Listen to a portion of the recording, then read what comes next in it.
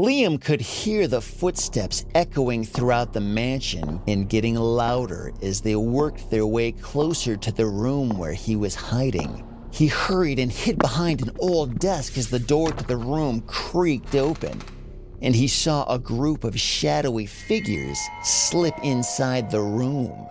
They looked like treasure hunters, with their eyes gleaming with greed as they rummaged through the mansion's rooms and the wonders inside each one. Little did the treasure hunters know, the mansion had already started stirring when they broke in. That's right. Even Liam was caught off guard as he looked around the room from behind the desk, and he saw the lamps flickering eerily while the heavy doors started to lock themselves, confusing the intruders as they started to get lost in the mansion.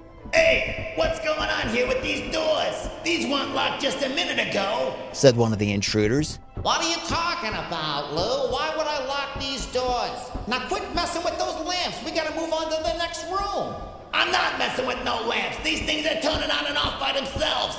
The thieves continued moving through the house, stealing everything of value they could find. But the mansion was waking up, and its magic was starting to respond to the thieves who had just invited themselves in. Liam was still in shock, but he knew he had to act. He dashed out from behind the desk and peered out of the door of the treasure room, where he could see the treasure hunters scurrying to the other side of the house. They didn't realize the mansion's magical halls were shifting and changing course behind them.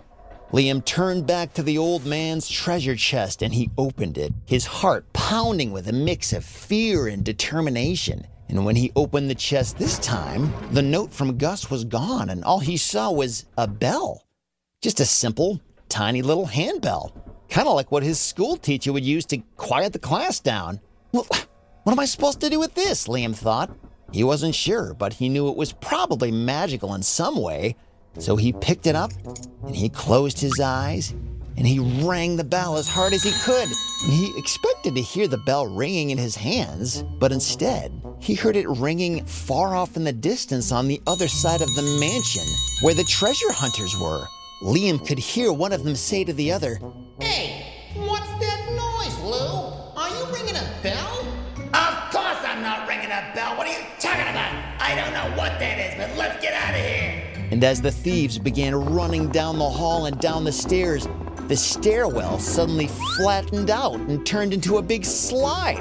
They fell over each other and slid down what used to be a flight of stairs just a few seconds ago, only to see a huge jump at the bottom of the slide by the door.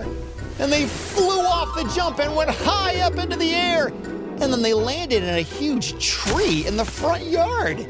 And when they looked up, they saw they were surrounded by the police, who then hauled them off to jail that night for breaking into the mansion.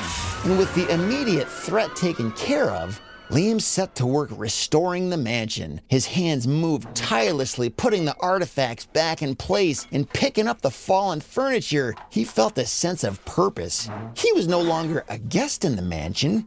He was its guardian. And Liam worked long and hard that night until he was so tired, he fell asleep right there on the floor of the mansion. And later that night, as Liam was sleeping, there was a gentle stirring in the room.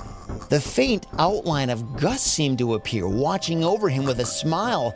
But was it a dream? Or maybe a trick of the light? The line between reality and illusion blurred in the magic air of the mansion. And the next morning, as Liam woke up, he looked beside him and saw a mysterious book of magical spells. His heart raced at the sight. He wasn't sure where this spell book came from, but it definitely was not there the night before when he fell asleep. And so he picked up the book and he opened it up to a whole new chapter of his adventure, where it was anyone's guess what might happen next. But that's a story for another day.